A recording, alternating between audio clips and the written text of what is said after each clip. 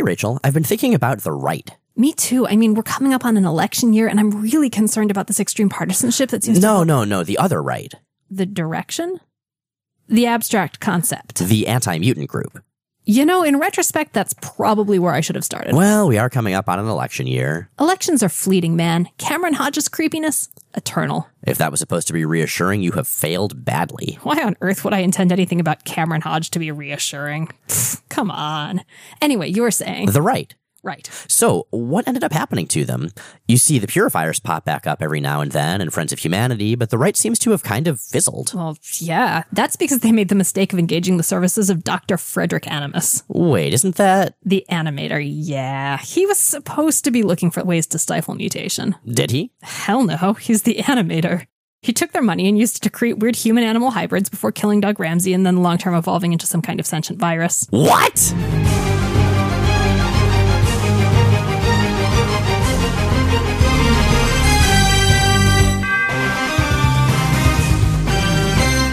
I'm Rachel Edidin. And I'm Miles Stokes. And we are here to explain the X-Men. Because it's about time someone did. Welcome to episode 75 of Rachel and Miles Explain the X-Men, where we walk you through the ins, outs, and retcons of our favorite superhero soap opera. So this time we are coming back to X Factor, speaking of the soapiest of that soap opera. God, it really is. Everything is terrible, too. You know, I mean, that's really a theme in the mid-'80s where we are right now. I don't think any of the books have happy things going on. No, I mean, but X Factor, like, everyone is miserable, dead, crazy, or I guess Hank McCoy. Well, give him time. But yeah, so let's talk a little bit about where we've been with X Factor. Well, speaking of dead characters, I think we wrapped up last time we talked about X Factor with Angel committing suicide. Like, literally, he flew off in a plane, which then exploded. He had recently lost his wings. They'd been amputated after they'd been horribly maimed in the Morlock tunnels during the Mutant Massacre. Cameron Hodge, I believe, had ordered their removal nominally to save Angel's life, but actually as part of a massive gaslighting and sabotage campaign that started even before the conception of X Factor. Yeah, and we're going to be learning a lot more about that in the issues we'll be talking about today. But so right now, X Factor is down a member and down a friend. They're starting to really question whether the whole X Factor mutant hunters in public, exterminators, mutant sort of freedom fighters in private thing is causing more harm than good. Spoiler, yes, it absolutely is. And that's not being helped by the fact that, you know, in addition to Angel dying, the team itself is falling apart. You know, Jean Grey is still coping with coming back from the dead. Cyclops has basically spent the last 15 issues having a massive nervous breakdown, and midway through discovered that his estranged wife, Madeline Pryor, and apparently their infant son were first missing, and then Madeline's body was found, and they go back and forth between whether Nathan Christopher is presumed dead or presumed missing. That seems to sort of oscillate depending on plot demands. So that's all terrible. Meanwhile, Hank has mostly been watching the various teenagers and children that X Factor has taken in. So that's Rusty, Skids, Boom Boom, and Artie at this point. Which are, you know, the more functional members of the group, I suppose. They are a group of relatively delightful scamps, although they're mostly delightful scamps with horrible traumatic backstories. But, you know, they're doing okay for now. Exactly. The one who's mainly been untouched by all of these events is actually the one who is missing right now. In the issues we covered the last time we talked about X Factor, Iceman just disappeared into nowhere. And we'll get back to that a little ways into this episode, but for now, I guess let's jump into X Factor number 16.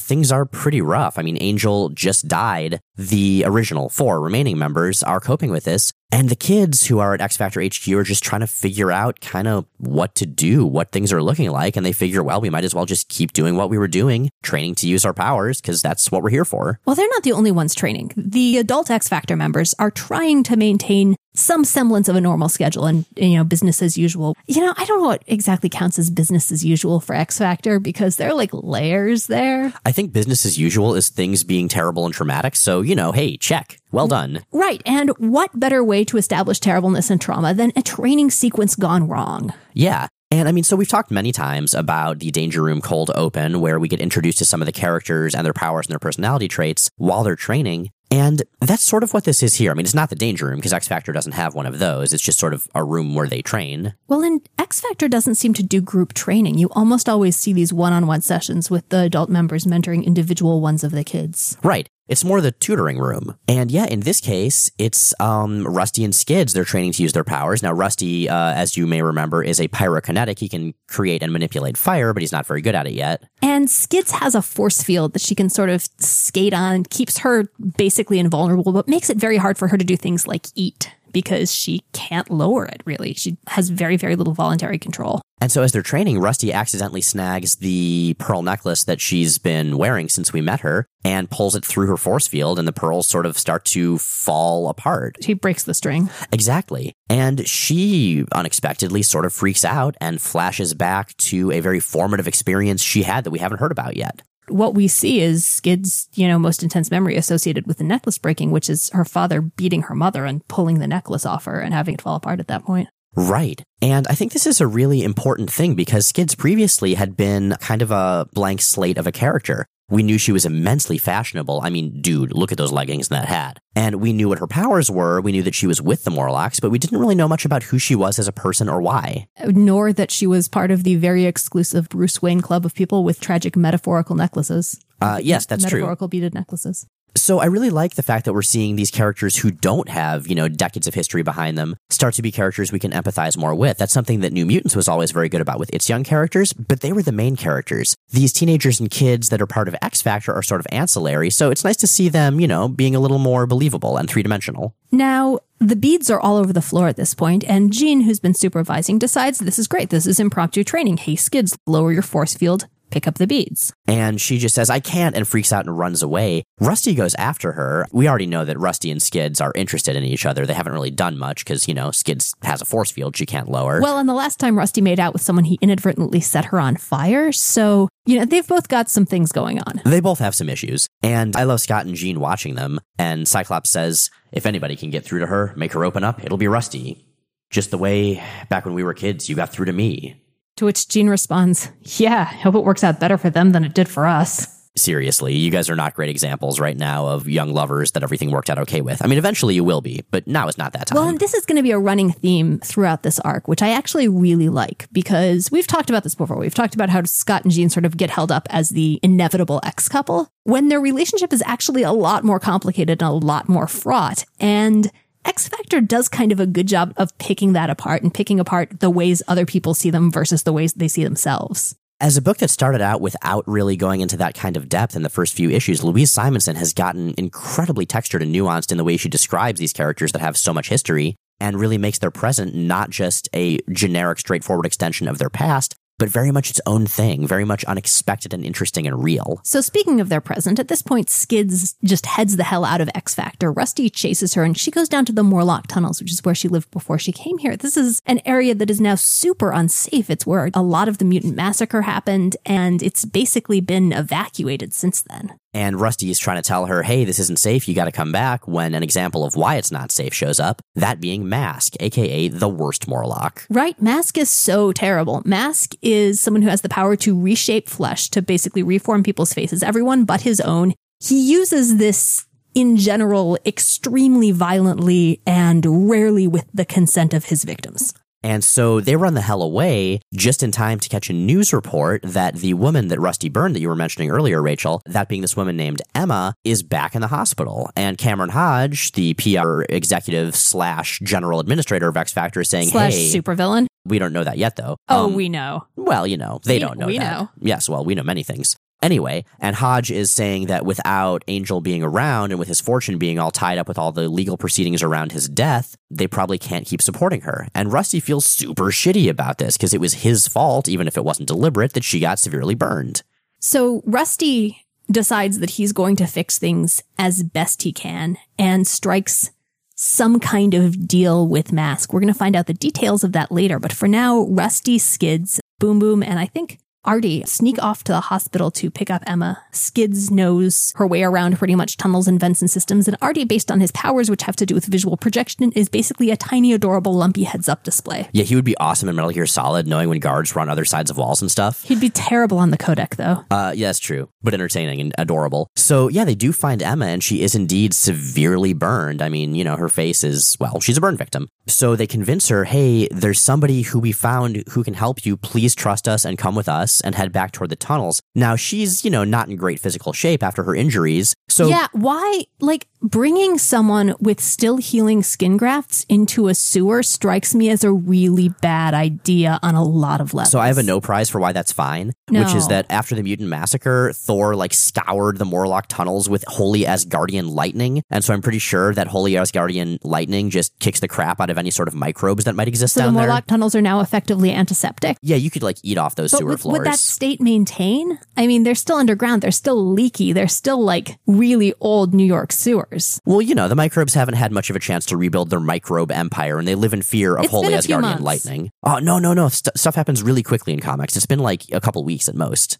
I don't know, man. Holy Asgardian lightning. Well, and one of the reasons I think we should talk about Emma a little bit and what's happened to her and how things have changed, because she is fine with going along with Rusty. Their last meeting obviously went fairly poorly. Yeah, since she's been injured in the hospital, she's basically found religion. I don't know. I mean, the way Bob Layton wrote her, it was unclear if she was a prostitute or a, quote, loose woman. Yeah, I thought it was pretty heavily implied that she was actually a sex worker, but it's never made particularly explicit. But yes, she has now renounced her apparently wicked ways and has found God and has turned her entire life around. And that part's kind of weird because, it really heavily demonizes sex work, and I don't feel good about that. I feel like it's maybe potentially a realistic arc, but I have trouble parsing whether and to what extent it's written as a positive change or not. It's something that plays out really oddly to me in ways that I'm really struggling to actually encapsulate. So, I guess I'll just leave that there on the table slightly uncomfortably. But anyway, so they are all breaking out of the hospital because obviously they didn't sign any release forms because they're, mutant outlaws. And Boom Boom just sort of blows a hole in the wall so that Emma can get through more easily. Boom Boom obviously belongs with X Factor, whose basic motto is, why use a door when you could bust through a wall? And, it's not like she hasn't thought about it. I don't know what you're getting so nuts about. I checked with Artie to make sure it wasn't a retaining wall or anything. See, she's totally learning. Exactly. Yeah, they do in fact meet up with Mask, and Mask holds up his end of the bargain. He reshapes Emma's face to what it used to look like. Which is when we find out what the other end of the bargain was, which is that Mask now gets to fuck up Rusty's face. Yeah, and once Emma realizes that that's the deal, she's like, no, I reject this. This isn't right. And Mask then just freaks out, messes up Rusty's face even more, so much that he doesn't have a nose or mouth and can't breathe. God damn it, Mask. Get a new gimmick already. He's done this so many times. And that's where Skids, trying to protect this boy that she's starting to fall for, realizes she needs to do something. And to really do anything to Mask, to fight him effectively at all, she needs to drop her force field. We get another flashback to the manifestation of her powers, but she is in this case able to drop her force field enough to basically partially strangle Mask, get him off Rusty, get him to fix Rusty. But Mask decides, you know what, the deal is off. I'm going to mess Emma's face up again. And Emma's face, he changes Emma's face, but I get the impression that it's still intact. So I feel like she still kind of wins out here. It still looks damaged, but I assume that Mask isn't able to recreate burned tissue as opposed to healthy tissue. That wouldn't really make sense relative to his abilities. So, yeah, net win. I suppose so. And she actually feels okay about this. She takes this as a sign from God that physical beauty is unimportant and that what really matters is the goodness in people's hearts, and decides to go and be a missionary to the Morlocks and wanders off into the sewers. Where the Morlocks no longer live. There are some of them there. They're being led by Urg. So that's a slightly strange ending to this. They all head on back, but Rusty and Skids hang back a little bit. Skids has learned to control her powers a little bit better, and Boom Boom's like, hey, Artie, we should, go. I think they need to talk about something. That is remarkably sensitive of Boom Boom.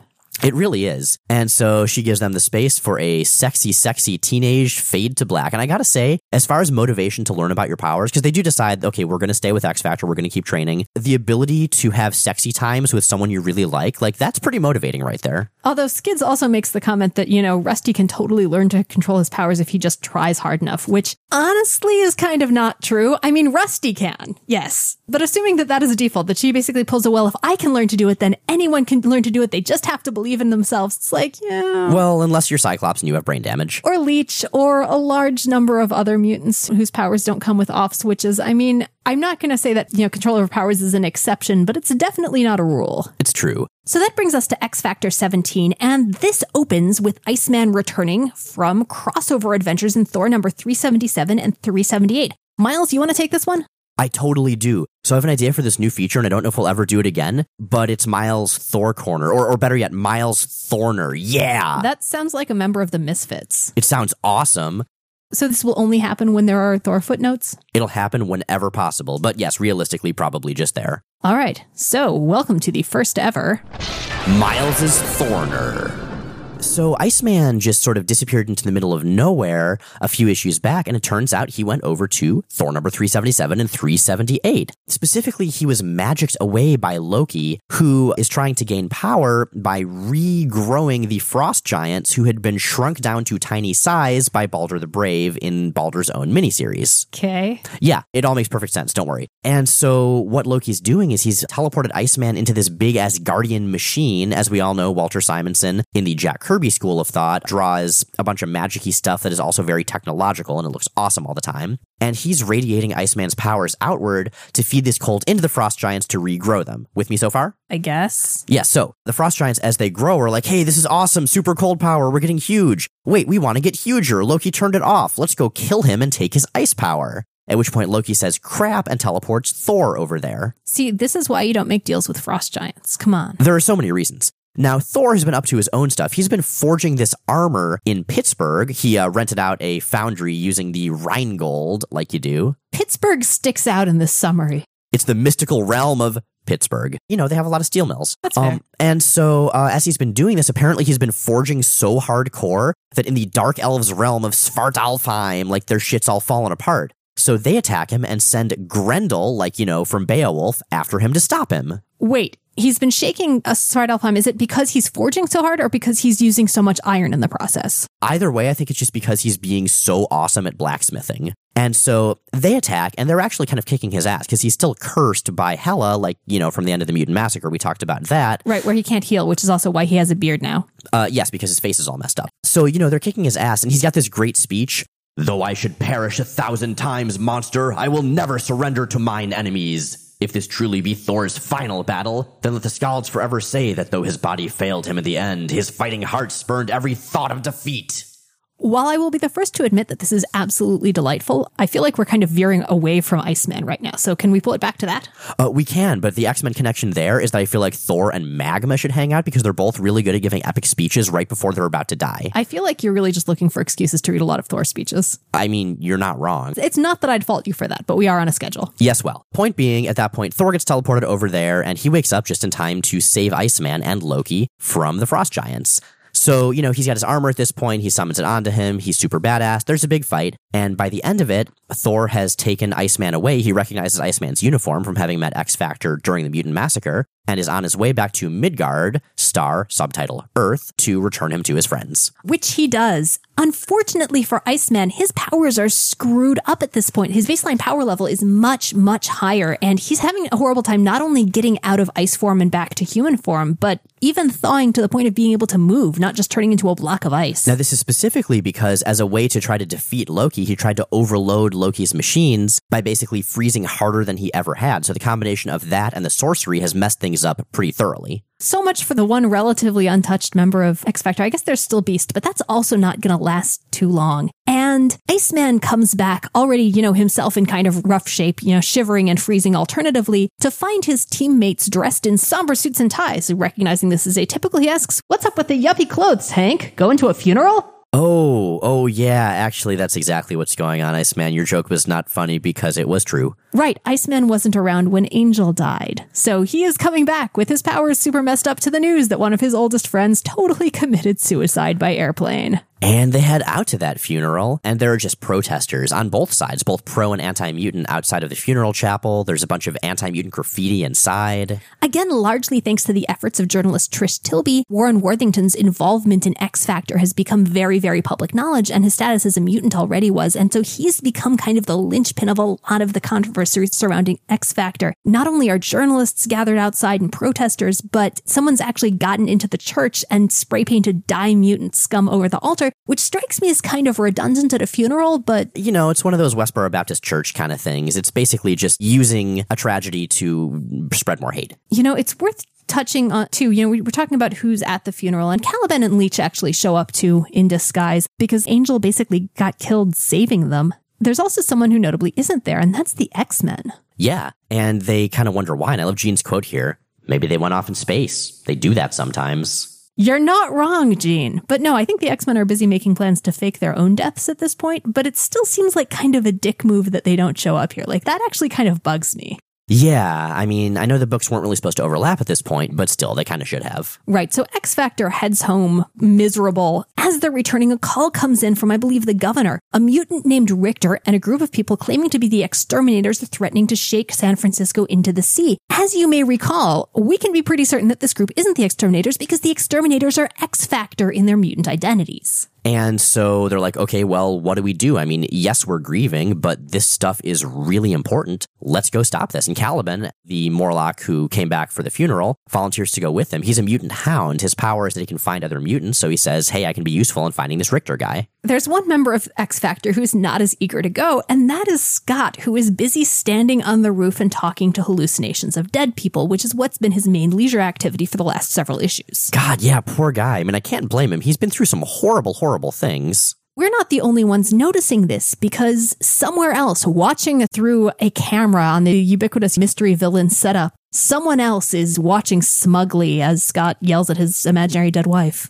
Ha! A proper leader for a band of cripples. Scott Summers teeters on the brink of insanity, and the lovely Jean hopes duty will anchor him to reality. These star-crossed lovers are the ones the others look to, and they have balked me at every turn. But Warren is no longer here to protect them. How delightfully simple it will be to destroy them both. Boss villain speech, bro. Yeah, seriously. So, while Mystery Camera Guy is watching Scott, Boom Boom also sees that Scott is talking to nothing on the roof and goes to tell Beast about it. She's like, hey, your buddy's kind of cracked, I think, dude. But unfortunately, Boom Boom's other major way of communicating with Beast is blowing his shit up. And this time she drops one of her time bombs in his lab. He's furious, chases her off. She ducks into a closet and is teleported into another miniseries. She will be off with the Fallen Angels for the next several months. So anyway, after all this goes down, they do in fact all fly out to San Francisco. They take the X Factor plane, which doesn't have a cool name like the Blackbird. And they specifically go as the exterminators. This is Bobby's idea. They can come in and save the day as mutants. They can prove that it's not the exterminators who've done this thing. Try to shake off some of the X Factor identity. And they can go back to being what the X-Men were, which was good mutants stopping evil mutants rather than mutant hunters going after them. I find it really fascinating that Bobby, after he comes back from his ordeal in Asgard, is really the one who's kind of taking charge and trying to affect positive change for X-Factor and for mutants in general. He's usually been the one who's been more in the background, more just sort of the happy-go-lucky jokester that doesn't ever take charge. And now he's the one saying, hey, things are wrong, we need to fix them. I want to come back to this later because Bobby's arc over these issues is fascinating and I think in a lot of ways kind of the heart of this particular story. But first, San Francisco. Caliban has never been on a plane before, and he is super excited. On the plane, Bobby reaches under where life vests would normally be and gives Caliban what he refers to as, a sort of life preserver, a sort of life vest, which turns out to be an X Factor costume. Which is so charming. Caliban is so excited to get to be a member of the team. Except that it means that they have spare costumes instead of life vests on the plane, which I feel like is a really big problem, and one that X Factor, Cyclops in particular, as their leader, you would expect to be kind of a stickler about given his backstory. No, it's fine.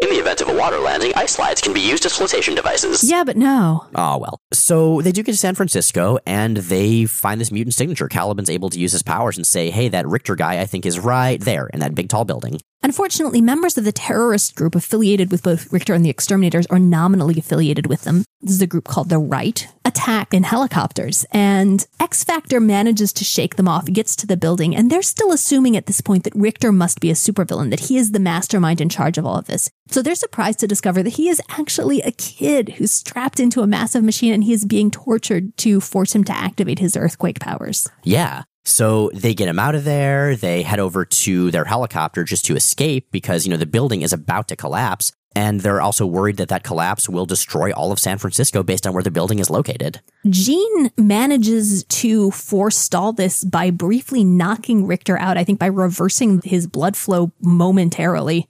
She does this while she's juggling several helicopters. And that combination convinces Scott even more that maybe she's actually really Phoenix again, because that's a level of telekinesis that she hasn't really manifested on X Factor previously. Now, he's been suspicious more and more of this. He's seen the Phoenix Raptor flare around her once, but he's also been hallucinating a lot. So to the reader, it's really unclear at this point. Does he have a point, or is he just still losing it? Either way, X Factor is in trouble. The cops are still chasing him, and Iceman again kind of jumps into the lead here. He's got access to the broadcast system from the helicopter and he just grabs it. And over the protests of his teammates, decides that he's just going to go ahead and make a public statement. Listen up out there. This is the exterminators speaking. Hey. The exterminators are not responsible for that mess down there. People were. Iceman, that's enough. Give me the mic. They kidnapped a mutant child, tortured him, tried to make him destroy your city, but we stopped them.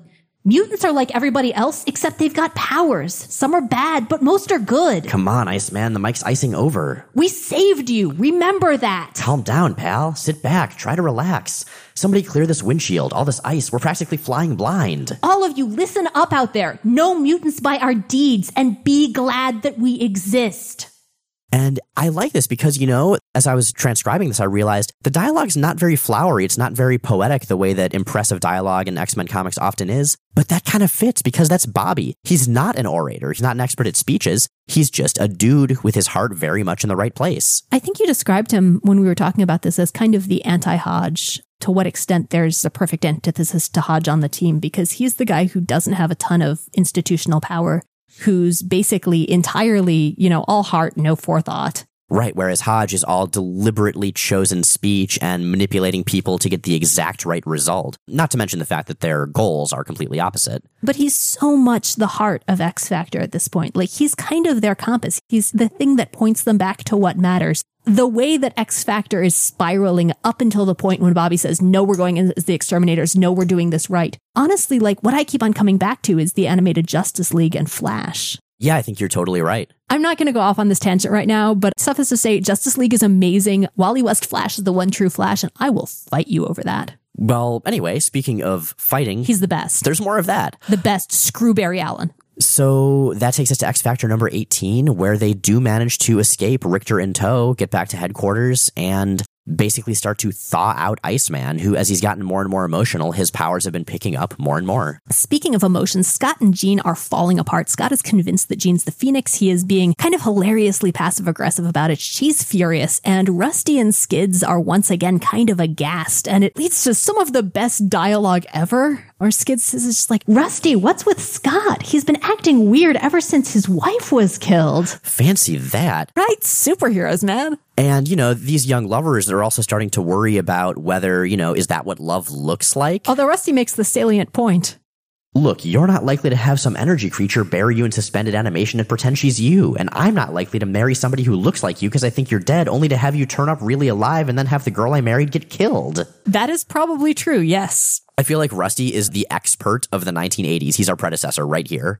So X Factor tries to get things back to normal, which involves a lot of training. And one of those training sessions is with Scott and Richter. Now, Richter mentions that he doesn't like Cameron Hodge, who he's met briefly, because his voice reminds him of the leader of the organization that kidnapped and tortured him. Now, Scott's been more and more suspicious of Hodge as he's been going, you know, crazier and crazier, starting to think that Jean is Phoenix and stuff like that. So he's like, well, let me go check on the computer and see what I can learn about Hodge. You're missing one really relevant detail there, which is that the reason he knows that the computer has those files is that earlier in this issue, he was meeting with Hodge and he was asking about the Dark Phoenix stuff, and Hodge said, you should go check the computer. The computer's got information on everything. Go type things into the computer, Scott. Type words, this specific computer. Go forth. Do that. Do that. Hodge is really into this idea. Yeah, and so he does, and immediately Dark Phoenix herself appears coming directly out of the monitor to taunt Scott. Love is, for the most part, illusion. You couldn't save Jean, so Phoenix took her. You couldn't save Phoenix, so you took Maddie. You couldn't save Maddie, and yet Jean is back, whole, warm, loving, yours.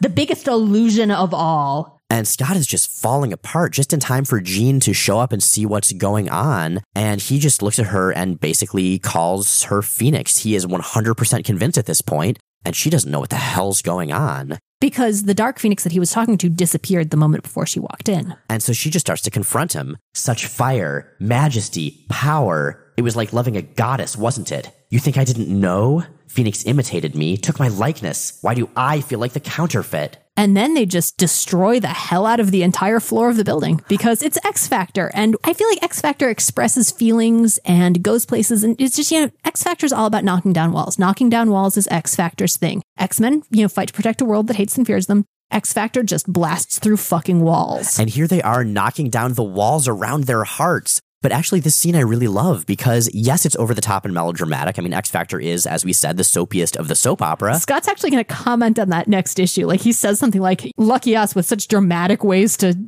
have feelings at each other. It's not that exactly, but it's something like that. But yeah, they're having this knockdown, drag-out fight, damn near killing each other. But this has been building up since X Factor #1. Since Scott didn't tell Jean about the fact that he had a wife, since, he didn't tell her about the fact that he thought she was Phoenix, just implied it, she's been getting more and more fed up by this man who claimed to love her ages ago and has just been treating her terribly. He's been getting more and more unstable, and this right here is finally the catharsis we've been waiting for. Well, I want to kind of even unpack this a little bit further, because they have both been in horrible positions relative to the team. People have been looking to the two of them to basically be the team parents, to lead in the field, to run training, and one of them is still adjusting to coming back from the dead, and the other one has literally been having a nervous breakdown for 18 issues. They are a fucking mess, more than I would say any other members of the team, and they just have had no time to deal with that and no leeway to. Like, they've just been pushed and pushed and pushed and pushed and pushed to live up to and lead into those expectations. And that's been something that they've both been bringing up relative to their experience on the X-Men too, which is interesting, seeing how they do and don't pull Professor Xavier and their memories of that in. Absolutely. So Scott decides that what he really needs to do to prove to Jean that she's actually the Phoenix is to get her to do something that the Phoenix did long, long before. You might remember this from the Phoenix saga. Scott and Phoenix are out in, I think, Arizona on a butte, and she tells him to take off his visor and is able to contain his optic blasts. And so Scott's like, you're the Phoenix, I can prove it at this point, and pulls off his visor, like a foot away from Jean. And sure enough, the blasts don't come out of his eyes, and he's convinced he's right, he's won. And then we see that Leech is right there, just sadly saying no powers, and then more firmly, no powers, because Leech dampens mutant powers just by being there. And this is where Scott realizes how bad things have gotten, because if Leech hadn't been there, he would have killed Jean Grey. Leech is, in general, the only reason that most of the members of X Factor are alive at this point. And as they're dealing with this revelation, one of the characters walks back into the room where the computer was, and hey, there's that Dark Phoenix image again saying the same stuff. Well, they don't just walk into the room, they hit a key. And what it turns out is that any key you hit on the keyboard will pull up a Dark Phoenix hologram yelling. Exactly. So they realize pretty quickly, wait a minute, Cameron Hodge has been trying to drive us insane. He's been orchestrating all of these events to tear us apart. We've got to stop this guy. So this raises a question, and it's something I've never been able to work out, which is how much of what's going on with Scott is Hodge and how much is actually Scott hallucinating? Yeah, I don't think it's really clear. I mean, we know like Dark Phoenix, for instance, is a hologram from Hodge, but Scott talking to ghosts on top of the roof back when he was in Alaska? Hard to say. Right. I mean, it makes the most sense to read it as a mix of both, which is interesting. In the aftermath of this leads into X Factor 19. They go after Hodge, and Hodge at this point is missing. He has just disappeared. Presumably having realized he's been found out. So Scott and Jean kind of unpack this and, make up, essentially. They clean up the rubble of, the top floor of the X Factor building. I feel like X Factor's really good at cleaning up rubble by this point. You'd think. And at the same time, Bobby, Hank, and Caliban, who's now a full member of X Factor, are patrolling the city looking for Boom Boom. And as they go, keep encountering both pro-mutant and anti-mutant people, which agitates Bobby more and more. He starts to ice up more and more. This is the way his powers work now. The more emotionally intense he's feeling, the more hardcore they get. Right. He's leaving ice bridges everywhere, and he's making a mess of the city, and people are getting more and more and more freaked out. Bobby finally just loses his temper and is like, yeah, you're mad at me? Go call X Factor, don't you? Right. And so the person who's watching this is Apocalypse up in his ship. Now, we've seen him gathering his horsemen over the last many issues. We've seen him turn these normal, if damaged people into these like metallic super beings. And we've seen him plot and plan and wait. And apparently now's the time. Well, we've seen him do this with 3 of his horsemen. We've just found out, I think at the end of number 18, that he has recruited the 4th, but we don't yet know who that is. 3 of the horsemen, though, are sitting around hanging out in the headquarters, basically being horrible and snarky. Life with Apocalypse basically just plays to me like the worst sitcom ever. Yeah, like War and Famine are having these big arguments about a hamburger. It kind of reminds me of terrible vaudeville. Like, a Celestial just pulls Apocalypse off stage with one of those hook canes. So from ski instructor to failed vaudevillian. That's Apocalypse. That is the most intimidating villain in the X universe. And so he's like, all right, well, you guys think that you don't need to work together. You keep talking with derision about the 4th horseman that I've been working on. Fine. Go fight Iceman and Beast and Caliban and tell me how well that goes for you, and just teleports them out there. He teleports them out there on their ridiculous robot steeds, which I refuse to accept as horses. Okay, but they do look really awesome. Walter Simonson draws like robot monsters, not robot monster like the old B movie, but robotic monsters. He is a Roman. You are a human. It's so true. But anyway, Walter Simonson draws like these robotic horse things so awesomely. Like they're each different. They each look vaguely mammalian, but also vaguely just not okay. They do not look like horses. They do not even really look like things modeled off horses. What they remind me most of are sort of robot versions of the werewolves. Yeah, kind of. It's true. But anyway, so the 3 Horsemen of Apocalypse attack the small group of X-Factor that are around here. And this does not initially go very well. I mean, the Horsemen of Apocalypse are ridiculously powerful. War can clap his hands and cause like giant detonations. Famine can sort of touch or shoot beams at anything organic to sort of wither it away, anything food related. And Pestilence, anyone she touches gets horribly, horribly sick. How far do Famine's powers go? Because it goes between being able to destroy food to being able to destroy sustenance to being able to destroy, organic material. And we see her decay trees. Like, should she be able to decay humans as well? I mean, cannibalism is technically a possible means of sustenance, right? I feel like her powers are just sort of determined by the necessities of the plot. Fair enough. So back at X-Factor headquarters, Scott and Jean become aware of the situation, and Jean wants to go out and help them, and Scott is understandably reluctant given the fact that he feels that he is really not appropriately stable to be leading in the field. And the thing is, he is totally right about this. He has been hallucinating. He really shouldn't be going out and leading a group of people in a life-or-death fight. This is not a good plan. And finally, Jean convinces him that, we can totally do that. It'll be just like the good old days, only with also your imaginary friends. And when they show up, things are not going well for X-Factor. Mainly because Pestilence has touched Beast and just taken him completely out of commission. He's burning up with fever. He seems to be dying. And she's doing the same thing to the gathered bystanders. The team members of X-Factor who are there realize if they don't stop the Horsemen, all of these people, and maybe the city itself, if this plague spreads, are going to die. Right. War and famine are kind of known quantities. They can affect limited specific areas. Pestilence has the potential to do a lot more damage, and to do damage that's much more, self-propelling. They don't know if you have to be touched by pestilence to get sick, or whether pestilence is in fact independently contagious. And so Scott comes up with kind of a last-ditch solution. He tells Iceman, how your powers have been going out of control and you've been trying to hold them in to keep from freezing everything? Fuck that. Freeze everything. And he does. He freezes all of Central Park, which if you've ever been to Central Park, it's pretty big. It's really big. And basically, he's just encased in this giant, labyrinth of ice. And the Horsemen are, in fact, frozen in place, rendered helpless. Now, they're quickly teleported back to Apocalypse's ship by Apocalypse himself. Just in time for a lecture on the value of collaboration. This demonstration of the value of teamwork will be of more use than all my coercion. Okay, Apocalypse. You do that. He's like the world's most dramatic preschool teacher. Now, Apocalypse, while his other 3 horsemen were out fighting, has been working on his 4th horseman, Death. And it's in this issue that we get our first glimpse of Death. We've seen him hinted at in silhouette previously, but here we finally actually see his face and his blonde eyebrows, and we hear him talking about how he would give anything to fly again. So it's pretty clear to anyone who's been paying attention, Apocalypse has either saved or resurrected Angel and is turning him into something, is turning him into one of his horsemen, one of these superpowered dark beings. And that right there is going to be on the slow burn for a while now. It'll be a full, I believe, 8 months between Angel's apparent suicide and when X-Factor actually finds out that he is Death. X-Factor has saved the city, but they've done it at tremendous cost. I mean, Central Park is basically destroyed. It's trapped under a glacier, pretty much. But that being said, they did win, and they did probably save the entire city. And Scott, for the first time, is starting to feel okay about things. It's not the neurotic who leads this group, Jean. It's the bit of Xavier that's in me. The bit that's made of sterner stuff. The bit he trained to think, to react automatically in a crisis. It's what I was made for, what we were all made for. Mutant hunting, mutant saving, that stays. But Cameron Hodge has got to go. That's such a Cyclops character moment. For him, validation is 100% about feeling useful. Totally.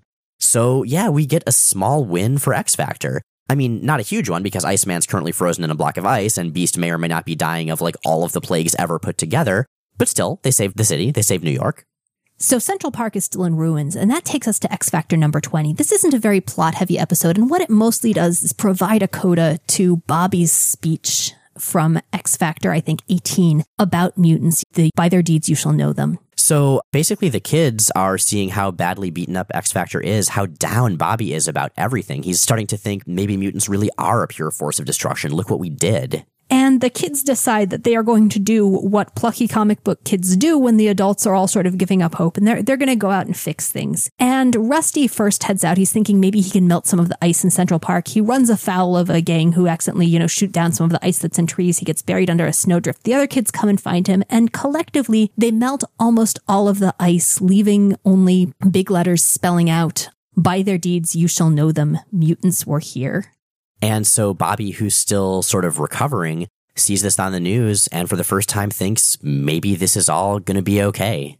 I talked earlier about Bobby being kind of a kid analogous character, but especially as he's growing up more and fast, it's really this group of kids who over and over kind of ground X-Factor in their better natures, in their mission, in what they're actually there to be doing outside of the pretense that Hodge has set up. Yeah, and I think that really is where you see the big turning point in X-Factor. As Louise Simonson starts to really put her voice into the book, it's having these two sets of characters, the original 5 X-Men, or whichever of them are around at any given time, and these kids who are just learning to control their powers, but also who they are. Both groups really balance each other well. When we started talking about X-Factor, one of the things that we brought up is that it's a group of people who've never really functioned as grown-ups, who were essentially raised in a weird paramilitary enclave as superheroes as teenagers, and whose adult lives have been deeply, deeply bizarre and heavily influenced by that. And X-Factor is, as much as anything else, about this group of people learning to be people, learning to be adults, and learning to come into their own as something other than X-Men. And the introduction of a second generation, having them gradually take on the role of teachers and really struggle with what that means, and really, really struggle, especially I think in Cyclops and Jean's case, with how much of Xavier's legacy they want to directly recreate, is something that is a really pivotal part of that process, especially in this story, and that I think issue 20 really just puts a beautiful cap on. Yeah, and really this in some ways is the cap of this first era of Louise Simonson's X-Factor, because now Scott and Jean are finally in okay shape. Scott's realizing that he does have his shit together. He is able to lead this team and be his own person. Well, he's realizing that he might be capable of leading the team and that they need to do it anyway. I think it's fairly clear that he does not have his shit together. But there's no one actively projecting holograms at him, so, that'll help. Speaking of, they know that Cameron Hodge has been manipulating them. They know that the idea of X-Factor investigations and the X-Terminators is not working, and basically they're able to go forward and actually be proactive for a change. Speaking of going forward, it is time for us to take a look at listener questions. GPAC3 asks on Tumblr, considering he was from ancient Egypt and he basically slept through the entire Christian era, why does Apocalypse use so much imagery from the Book of Revelation? That's basically his whole shtick, down to his name. Okay. When Apocalypse was first created at the end of Bob Layton's run as a writer and the beginning of Louise Simonson's run, all there really was a name and his basic concept. Very powerful dude with a survival of the fittest philosophy. At that point, he was a last-minute substitute for the Daredevil villain, the Owl, who was supposed to be the one who was leading the Alliance of Evil. But, Marvel Editorial and Louise Simonson didn't think that was badass enough. Correct choice. So, in fact, it was so last minute that the editor, Bob Harris, actually had the artist Jackson Geis redo the last page after he'd already finished it with the Owl. I'd love to see a version of the original page. There were some references to Apocalypse being immortal at that point, but all that Egypt stuff actually didn't show up until the early to mid-90s in issues of X-Force and Cable. I don't think a lot of people realize that the Egypt stuff was a total retcon. Originally, the only mythology or symbolism Apocalypse had was stuff from the Book of Revelations, 4 horsemen, the end of the world, that sort of thing. And by the time they brought in ancient Egypt, it was really too late to overwrite that. Exactly. Hence Apocalypse having one foot in each mythology and no real link between the two. I assume there are angry geese in the Bible somewhere. That's probably true, the Book of Angry Geese. So, Greg emailed us to ask, something that's been driving me crazy about the X-Men comics since I began reading them as a first grader is that they're supposedly hated and feared by the general population, but it only seems like they're hated and feared by the most radical of radical villains and extremists, while the rest of the world is as indifferent to them as to any other young hero. I think the problem comes from there not being a good reason to hate and fear them, which is what happens when the only new X-Men are already heroic and virtuous before they even get powers. Where are all the terrible bullies who are then blessed with super strength, or the nerd who gets the power to mind control people that picked on them? Do you think the mutants that become the X-Men should be made up of regular jackasses like I was in high school? Or do you think that the X-Men were already the X-Men in spirit before the powers? So in this era, I think we see actually a lot of popular anti-mutant sentiment. Most of it here is clustered around X-Factor and their ad campaign, but the impression that I always got was that while the groups we were seeing come into direct conflict with the X-Men were fringe extremists, they were expressing an extreme of what was generally, again, a popular sentiment. To make an analogy that I recognize as fairly inappropriate, it's like the fact that you can say, yes, most people do not actually perform lynchings, but racism is still widespread. The parts of it we see the X-Men come in conflict with are the parts that are scaled to a superhero team. By the same token, actually, you ask the question about what happens when bullies get powers or what happens when the school nerd who no one pays attention to suddenly gets mind control. And we're actually going to see more and more and more of that as the line grows and develops. Part of why we haven't, I think, is that X-Men has been fairly self-contained, that we've mostly seen the schools and the students around the Xavier Institute. And as we get the chance to see more and more mutants manifesting, we're going to see more and more of that. But, honestly, we've been seeing it from the very beginning. I'm thinking of Blob, even early on in the circus, and I've got superpowers. Awesome. I'm just going to use them for my own gain here. Yeah, or Eunice the Untouchable, who's a total bully, and he was way early on. And we see that more and more in the runs that are focused on the combination, usually, of younger characters and recruitment. So eras where a lot of mutants are manifesting. It's something we see, actually, that's explored in really, really interesting ways in Kieran Gillen's series about the Lights. Oh, the 5 Lights, yeah. Yeah. Generation Hope. And I don't know, for me, I think it's all about everyone having potential for good or bad, because you see a lot of X-Men with dark pasts who are not necessarily very good people before they join the team, but it's really Xavier's idealism, or at least Xavier's dream, that kind of turns them to the side of the Angels. And I think by the same token, you see good characters like Quicksilver and Scarlet Witch that end up on the wrong side just because that's how they ended up. So I don't think it's so much the nature of characters when they get their powers as who they end up kind of imprinting on and what ideals they decide to adopt. So that's it for questions. We are a listener-supported podcast that is mostly via Patreon, and some of those Patreon tiers come with thanks on the podcast from a number of fictional characters in fictional contexts. And this episode, I believe we are turning those thanks over to the anachronistic supervillain himself, Apocalypse. War, pestilence, famine. Such power has been given you, and yet you bicker like metal-faced children. Working together, you could lay waste to the masses, creating a world inhabited only by the strong. Why can't you be more like Ludwig Carlson and Matt Wagner the Blind Archer? They know the value of teamwork, cooperation, and sharing, and also of doing terrible things while riding weird metal horses. Given that there is absolutely nothing I can add to that, I will just say that Rachel and Miles Explain the X-Men is recorded in Portland, Oregon, and produced by Kyle Yount, host of the Godzilla podcast, Kaiju Cast. New episodes come out every Sunday on iTunes, Stitcher, and at RachelAndMiles.com. Check out RachelAndMiles.com for all kinds of extra content, episode companion posts, essays, fan art, X-Men evolution recaps, and much, much more. This podcast is totally listener-supported and ad-free, and is made possible by its generous Patreon subscribers. If you'd like to become one of those fine folks, check out the link at the top of RachelAndMiles.com. Next week, we'll be posting our very first live episode, recorded the weekend that you're listening to this one, actually. Join us, along with special guests Ann Nesenti, Jeff Parker, and Christopher Yost, as we tackle our most ambitious topic yet. Live from Rose City Comic Con.